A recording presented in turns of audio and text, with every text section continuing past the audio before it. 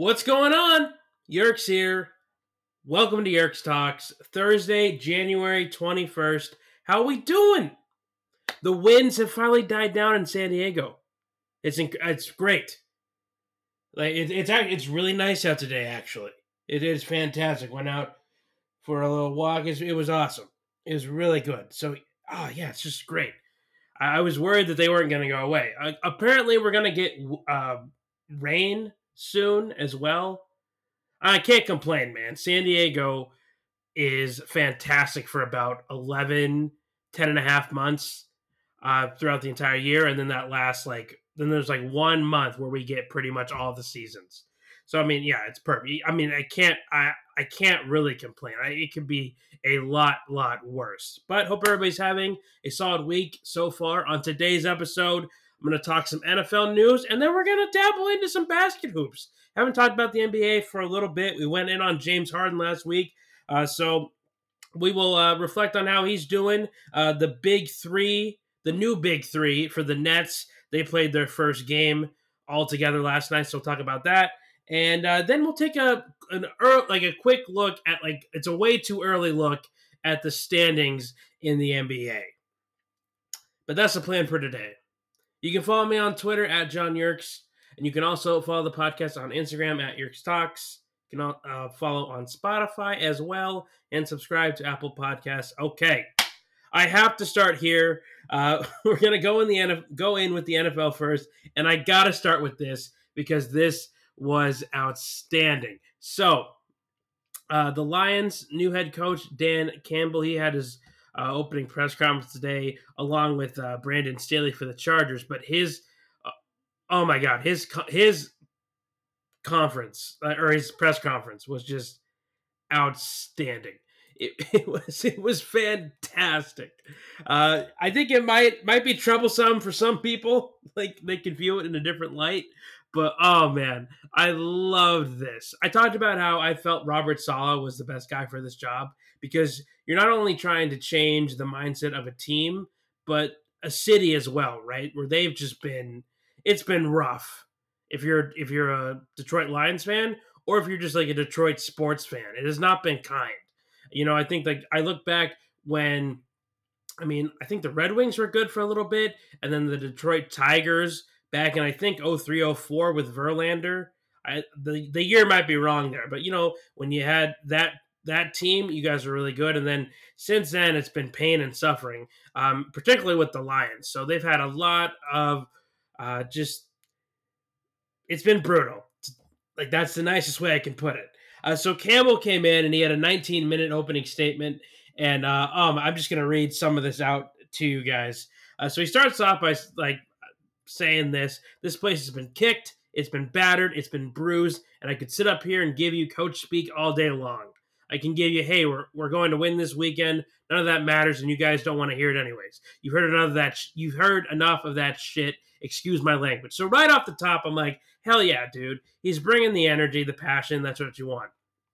Then he goes in and says this. Here's what I do know. This team is going to take on the identity of this city, and this city has been down, and it has found its way to get up. It's found a way to overcome adversity, right?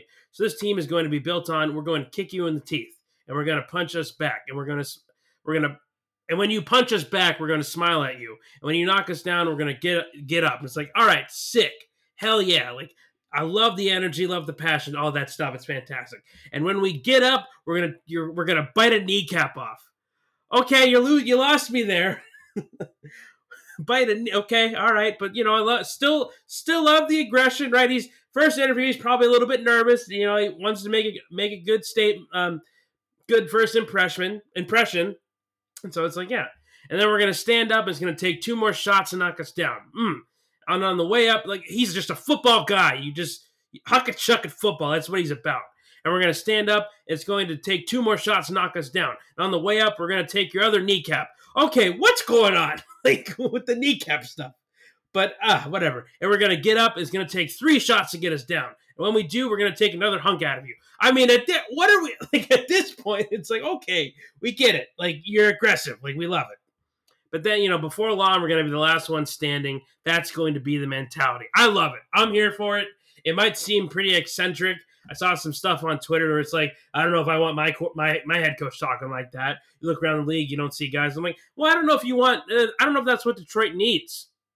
Even if this guy's not a permanent, fix, maybe he gets you guys trending in the right direction, and to where you can get a head coach that's maybe more restrained in interviews and things like that.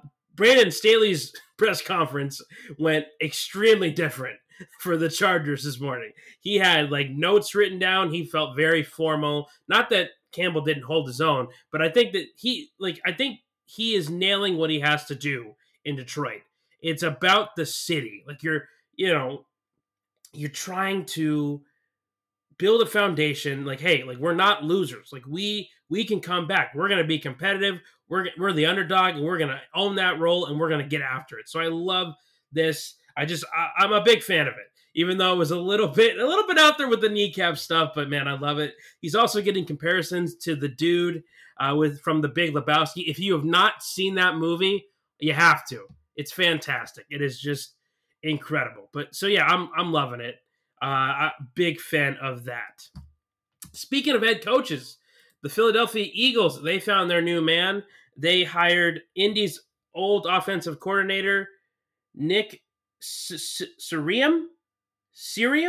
I hope I'm pronouncing that correctly. Nick Sirianni. I butchered that. Yeah. Nick Sirianni is the Eagles' new head coach. He was the offensive coordinator for the Colts last year, so he's worked under Frank Reich, who was the offensive coordinator for the Eagles when Wentz was there. So I think that, all signs point to them. They're going to go forward with Carson Wentz as their starting quarterback, and it makes a lot of sense. The amount of money that you would just throw away if you either cut or tried to trade Wentz is just staggering. So, this just makes a ton of sense. The Colts last year, they were ranked 9th in scoring. They averaged 28 points per game and 10th in yards per game. They averaged about 380. They were, though, the one thing, they were brutal in the red zone, terrible there. That's why their rookie kicker, Rodrigo Blankenship, Goggles, had so many field goals and made the Pro Bowl, I believe. And then they were awful on third down conversion. So, there's little things that you can tighten up, and they normally, those trends don't always carry over to the next season, but, something to look at. So, yeah, it just makes a lot of sense to stick with Wentz and go that route. This guy also, he's been a quarter. He's been offense basically his entire career. In 2016, or from 2014 to 2017, he was on the Chargers. Oh, sorry, from 2013 to 2017, he was on the Chargers staff, and he was working with the quarterbacks, wide receivers. That's kind of his alley. So he's an offensive guy. He's young as well. He's only 39. And so, it makes sense from the Eagles standpoint. Why not get like a guy that hasn't had any head coaching experiments, get him in there? I'm not sure if he's even called plays yet.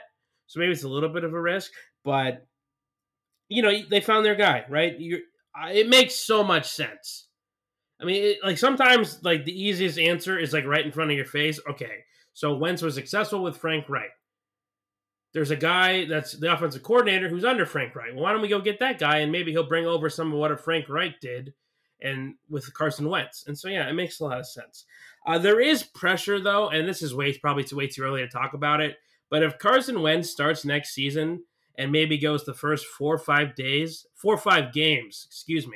and looks horrendous, then there's going to be like a tremendous outcry for Jalen Hurts because he looked promising at the end of last season. So just keep that in mind as this is going. Now 6 of the 7 head coaching positions have been filled. The only one that is left is Houston. And they got a shit ton of issues right now. They're still trying to figure out the Deshaun Watson thing. I've given my 2 cents on that. Last week, I went, in depth about that situation. To quickly sum it up, I think that the ownership has gone behind Deshaun Watson's back. They don't have his best interest at heart, which is staggering because you paid him a ridiculous amount of money, and he's your franchise quarterback, and he's a top 5 quarterback in the league. I don't know why you would want to make that guy angry. And so, right now, it's it's chaos, and I think it's going to continue that way. I will say that Deshaun Watson has been incredibly patient throughout this. I mean, he hasn't demanded a trade yet, and he is just, taking his time. Where other players in this situation probably might have already requested a trade, or been more vocal on social media. He's been throwing jabs every now and again, but nothing like crazy, And I mean, he was a top 5 quarterback last year, and the team went 4-12. I mean, do you have any idea how god awful you have to be to have Deshaun Watson and to lose 12 games? I mean, there was an NFL Films where they do the mic'd up, right? And it was the last game of the season for Houston when they were playing the Titans. And it was JJ Watt was mic'd up for it, and then like they were going off the field, and it was him, Deshaun Watson. He's like, "I'm sorry, man, we wasted one of your years." He knows that like they should be competing, like 9-10 wins almost every season. And so yeah, I mean, like that's how good Watson is. And if he does, and it does get extremely complicated because he has most of the leverage here, because in his contract he has a no trade clause, which means that even if Houston finds a trade offer, if Deshaun doesn't want to go to that team, he can just say no, and they got to start all over again. Now, he could potentially hold out, and he could lose some money if it gets to a certain point. Then he could lose his signing bonus. So again, not a clear and cut situation. Which brings me to my other point here, and the reason why they think that they have a head coach vacancy is because of this Deshaun Watson nonsense. The only head coach I think that you could have at this point is Eric Bieniemy. But I mean, if I'm him, I'm thinking, hell no. Like, I don't want to go here, especially if I don't have Deshaun Watson.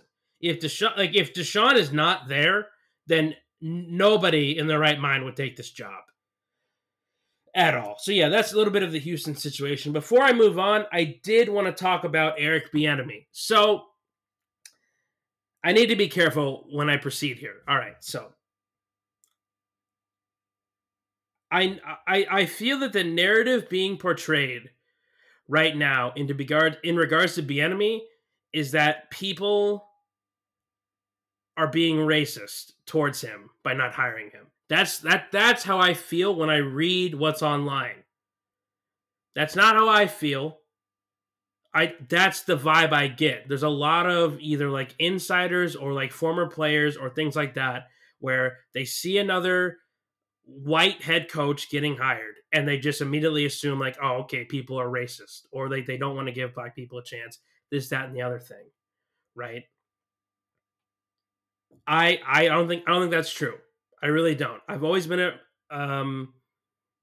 speaking as somebody who is a minority, I've never had that mindset. And I'm sure that there's been events in my lifetime where people have been mean to me or discriminated me based on like the color of my skin or things like that. Right?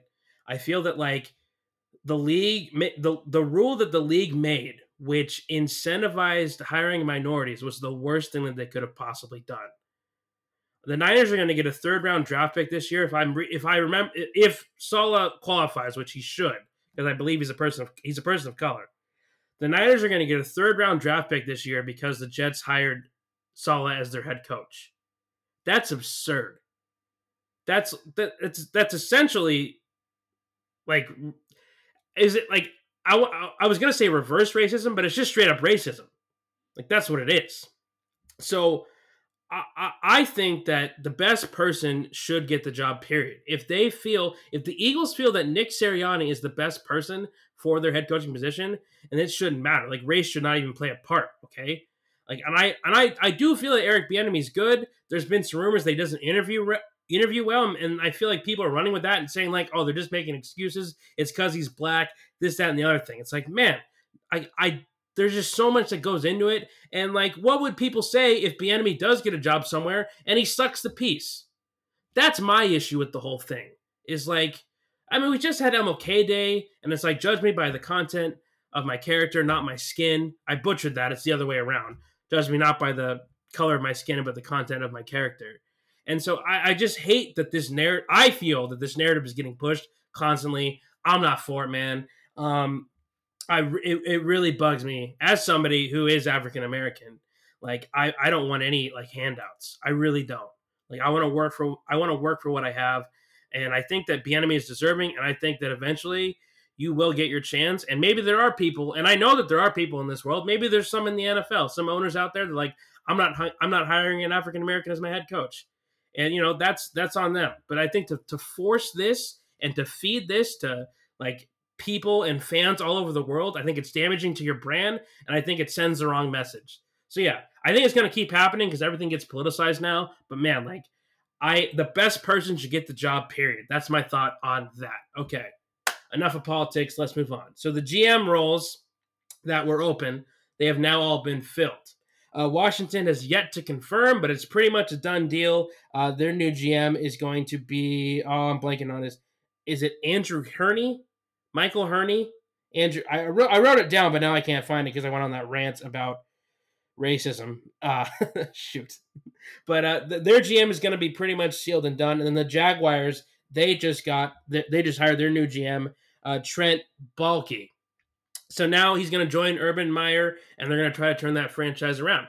So as a Niner fan, I do have some info about Baalke. He was the Niners GM from 2011 to 2016. So that was during the Harbaugh era, where we went to 3 straight conference championship games and a Super Bowl. So 2011, 2012 was the Super Bowl year where we lost, and then 2013. The following year, we went 8-8. And it was before that year even started. It was rumored that this was going to be Harbaugh's last season. There was a constant power struggle between him and Baalke about like what to do with picks, trades, free agents, all that stuff. And so the CEO sided with Baalke there, and they let Jim Harbaugh go. Then it was horse shit for about a 2-3 year span. They promoted from within, and they hired Jim Tasula. Obviously, like Baalke wanted to keep that control, so they hire a guy inside that's going to listen to what they say. And then when that happened, you saw an exodus of players. So I think that the leaving of Harbaugh in that situation caused a bunch of players to leave. They got rid of some guys. Obviously, they didn't agree with how the organization was running at the time. So like Patrick Rulis retired. Navarro Bowman was gone. We lost some left tackles. Justin Smith, defensive tackle, retired. Like it was an exodus of like all of our talented players. Colin Kaepernick was still the quarterback at the time.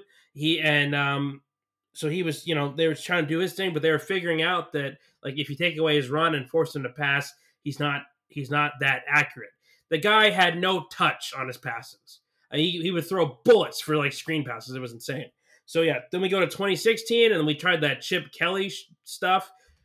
He was on the Eagles at the time. We brought him over to help Colin Kaepernick run that like Oregon style offense, and that was a complete dumpster fire. They were 12 and they finished the year 2-14, and then Baalke was fired after that, and then along with Chip Kelly, and then in steps the new regime, Kyle Shanahan as the head coach, and then John Lynch as our new GM, and we're looking pretty solid so far. Unlucky season this year. So basically, what it comes down to in Jacksonville is if we have to see if there will be cooperation with Meyer and Trent Baalke. I've talked about it a lot where you need that yin and yang. You need that cohesion. You have to be on the same page. I brought up Buffalo a shit ton on this podcast, but I'm just like they're the perfect example. That's why I keep bringing them up. Yeah, like 2017, you bring in GM head coach. You go get your franchise quarterback. You get a supporting cast around him, and now you're competing potentially for a Super Bowl. You got to win this weekend, and so yeah, I mean that's what they got to see, and that's what Jacksonville's hoping to replicate. I imagine in this like partnership, Urban Meyer is going to be the one wearing the pants, and so we'll see if Baalke can take more of like a secondary role to Meyer, or if they're going to continuously butt heads. We'll see what happens. I mean, Urban Meyer's a fantastic coach, and he rebuilds franchises. That's what he's done. It's a little bit different in the NFL, but I expect the Jaguars to be, I mean, they could be competitive with Trevor Lawrence. He is that great. So yeah, I expect them to turn the franchise around. I have a lot of confidence in Meyer. And Baalke, when he was with Harbaugh, before they were butting heads, they had a ton of great draft picks. I mean, 3 straight conference championships. and a Super Bowl in a 4-year span is phenomenal. Last story in the NFL I wanted to touch on, Dwayne Haskins. So he was on the Washington football team. He's supposed to be their future, drafted in the first round. They're going to build around him, all that stuff. And then there was shenanigans off the field, and they cut him. He went out and said, I'm going to prove myself. I'm going to be better for this, better man, better football player, all those stuff. And he is getting his second chance way sooner than I thought he was going to. And it's a fantastic opportunity. He's going to he signed a contract with the Pittsburgh Steelers. I mean, talk about cream of the crop here. Great owner, great organization, stable head coach in Mike Tomlin, who's going to go down as one of the greats in my opinion. I mean, of all the places he could land, I mean, this is incredible. This would be like one of your top choices if you're a quarterback. I mean, they're set up to win right now. The weapons outside, things like that. Now, I'm not going crazy here. He's not going to walk on and start. He's going to be behind. He's going to probably be the third string guy. But oh my God, I'm just so happy for him. I think that the talent is there, and I don't know the guy, so I'm not going to bury him. But you sign up. It comes with a position. We're either the quarterback of an NFL team, like the starting quarterback. You have to be better than everybody else. You can't go out and have fun. You got to you got to keep it to the chest. You can't go out there and do those eccentric things because you have the responsibility of the franchise. Your face is everywhere. You do the most interviews. You're in front of the camera all the time. And so hopefully Haskins learned from his mistakes in Washington and can go under Mike Tomlin's wing and that coaching staff and become more mature and be better out of it. I think that when he was in Washington, he didn't always get a fair shake either. I think that he got thrown into the fire way too soon. Urban Meyer, speaking of him, when he was Haskins' coach at Ohio State, and he was saying that, hey, he's not ready to be a starter right now. That's what he was saying. He needs to sit and be behind a quarterback for a few years. And so that was the plan. They had Alex Smith at the time. This was pre-Smith's injury. And so that was the plan. But then, Jay Gruden, the head coach at the time, was under some pressure. And so Washington was demanding to see the rookie out there. And so they threw him in early. And then, he struggled. But last year he was making some progress. And then Ron Rivera said, nah, you're gone. And then the shenanigans happened after that. So I'm hoping that, with this fresh start, he makes the most of it. And for the Steelers, it's a very low risk, high reward contract for them. So it makes a ton of sense. People are asking what this means for Big Ben. So Roethlisberger has 1 year left on his contract. It's a cap hit of $41 million. So that's a shit ton of money. If they cut him, they save about $25 million. There's also the possibility that Ben might retire. He's talked about where he's saying he wants to talk to his family and friends and think it over. And so if that happens, then I think the Steelers could probably still maybe try to bring in another quarterback. Unless Dwayne Haskins just excels in the offseason and training camp. But most likely they could either bring in another quarterback or they might take one near the end of the first round, like a Mac Jones or a Kyle Trask from Florida. Jones is from Alabama. And so that could happen as well. But I'm happy for Haskins here. I like giving people a second chance. I don't like writing people off. I think that you can always, be redeemed or salvaged. Not like he murdered somebody, but I think that he deserves a second chance and he's going to get it with Pittsburgh, and I hope he makes the most of it. All right, that's it for football. Let's move on to some basket hoops to close out today's episode. So I want to start with some COVID stuff with the NBA. So they are, they're struggling with some stuff right now. They're still trying to figure it out. I maybe it was a little bit harsh when I was saying that they had enough time to prepare. I mean, obviously, nobody knows what it's going to be like with the COVID and things like that and the different protocols. And so they're still trying to figure things out. But to help negate the spread, they are banning, and I just thought this is a funny way of putting it, but they're forbidding hugs, handshakes, things like that. And I just thought that was hilarious. So they're going to have like guards or officials try to limit physical contact to elbow or fist bumps. High fives, hugs, handshakes are not allowed. Even post game, like you can't touch anybody. So I mean, you could wear like maybe gloves after post game if they really want to do that. But yeah, they're really trying to lock down for the week of January 13th to the 19th. So last week they had 11 new positive cases of COVID-19 out of 502 players. And then on Wednesday, yesterday, they postponed Friday's game between the Washington Wizards and the Bucks. It's the 17th regular season game postponed this season. That's a lot. We're only like 3 weeks in. That's a lot of games already be postponed, which is why I thought that this was a great opportunity to make the season shorter.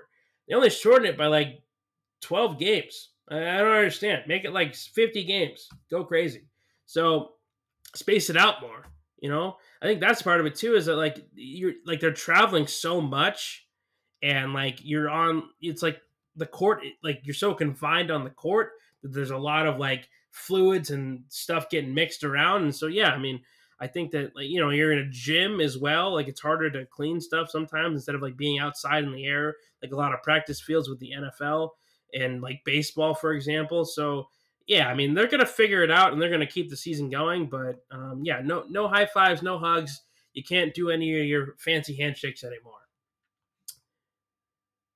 The Brooklyn Nets, they finally debuted the big three, right? So James Harden, I talked about that a lot last week, where he forced his way out of Houston. And now he's kind of on his own redemption trail as well, because I think that the Rockets did plenty to make him to allow that team to succeed. And I think that James Harden cares more about the lifestyle of an NBA player than winning championships. But regardless, he went to the Nets, and now it's essentially a ring or bust for them. So they did. Kyrie Irving came back. He was dealing with some personal issues, didn't want to get into it, and so he came back last night to take on the Cavaliers. The Big Three debuted, and guess what? They lost. Shout out to Colin Sexton for the Cavaliers. 42 points last night, 16 of 29 from the field, 5 of 11 from three. Guy was on fire. He had 20 points alone in 2 overtimes. This game went to double overtime. He had a 3-pointer with 1.2 seconds left to force the game to that double overtime. He just took over, man. It was crazy. Cavaliers won 147 to 135. So yes, even with the double overtimes, no defense was being played at all. So yeah, obviously he led the way for the Cavaliers with 42, and it was just fantastic. For the big three, Kevin Durant led the way for the Nets with 38. Kyrie Irving had 37, and James Harden had 21. The interesting there, I think that Irving was trying to probably prove himself first game back, but he shot more than Durant and Harden, which in that system, not going to work. Kevin Durant needs to take the most shots. Like straight up. Irving had 28 shots last night. Durant had 25. So it was close, but Kyrie should be nowhere near 28 shots a game. He should be more of a facilitator. And he does some ISO stuff where he can get up a shot. But I mean, the offense should run through Durant and Harden. That's why they're there. I mean, so yeah, it'll be interesting to see. The defense is going to be a huge issue for them as well. Durant, I think, is a solid defender just because he's a freak. But Kyrie Irving and James Harden are terrible on defense. Like, they're liabilities. So we'll see if that hinders them. But more often than not, they'll just outscore everybody, so it doesn't really matter. Harden has been on a tear. I got to give it to him. Got to give credit where credit is due, even though I have my opinions. Another triple-double for him last night. 21 points, 10 rebounds, 12 assists.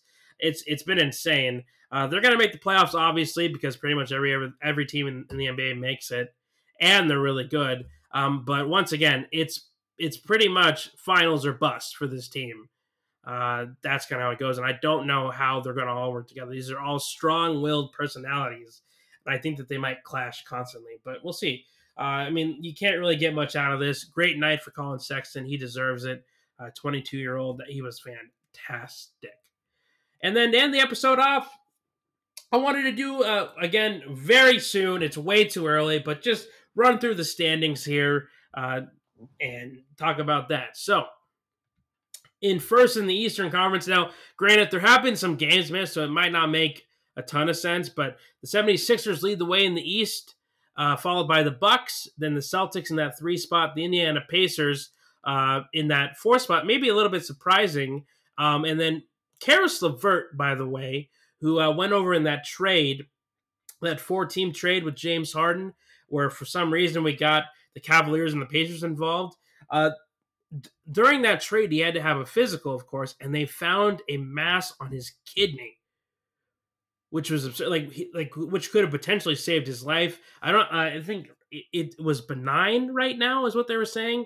I haven't had a lot of info on it, but he hasn't practiced. There hasn't been news of surgery, so it might just be a random spot on his kidney. I'm not quite sure, but yeah, I mean, it could have potentially saved his life getting that trade because he was practicing 100%. He said everything was fine. And so, yeah, I mean, he hasn't played yet, but Pacers sitting in that 4 spot right now. Behind them are the Nets, then the Cavaliers, the Atlanta Hawks, and then the New York Knicks. Way to go, Knicks, in that final A spot as it stands. As for my Bulls, we're still trying to figure it out.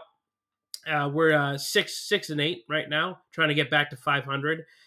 Maybe the one surprise in the East right now is the Miami Heat. They are only 6-7.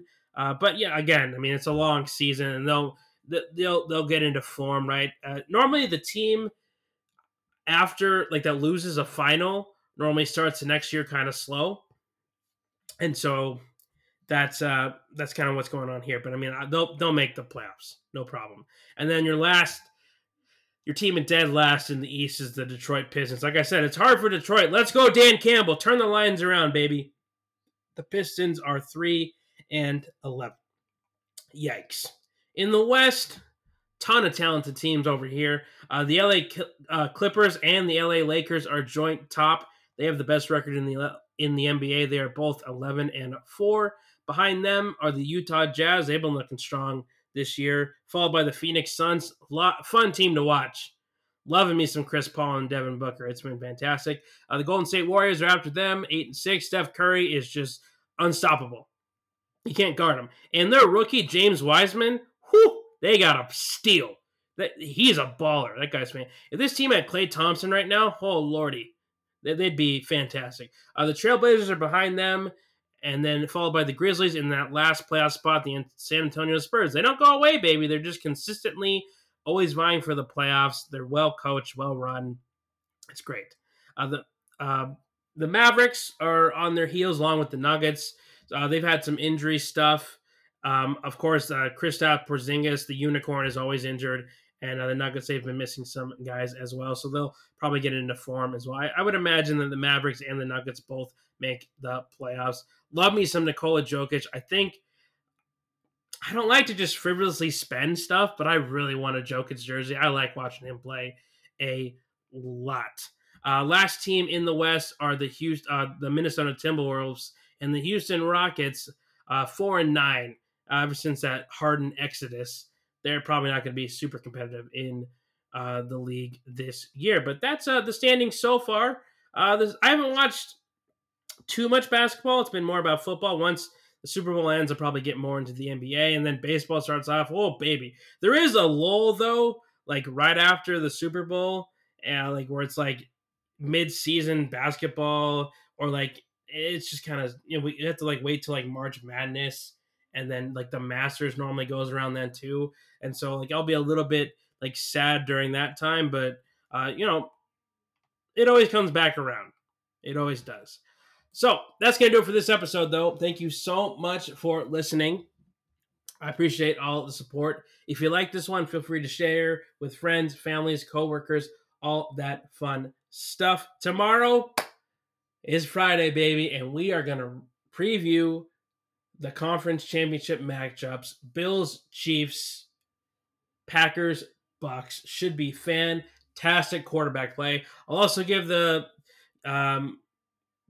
I'll talk about Patrick Mahomes and what he's been going through this week, and is he on track to clear concussion protocol? Will he play? Things like that. So I will get into all of that tomorrow. And so that is the plan. Have a great rest of your day. Go watch some sports, and I'll see you in the next one.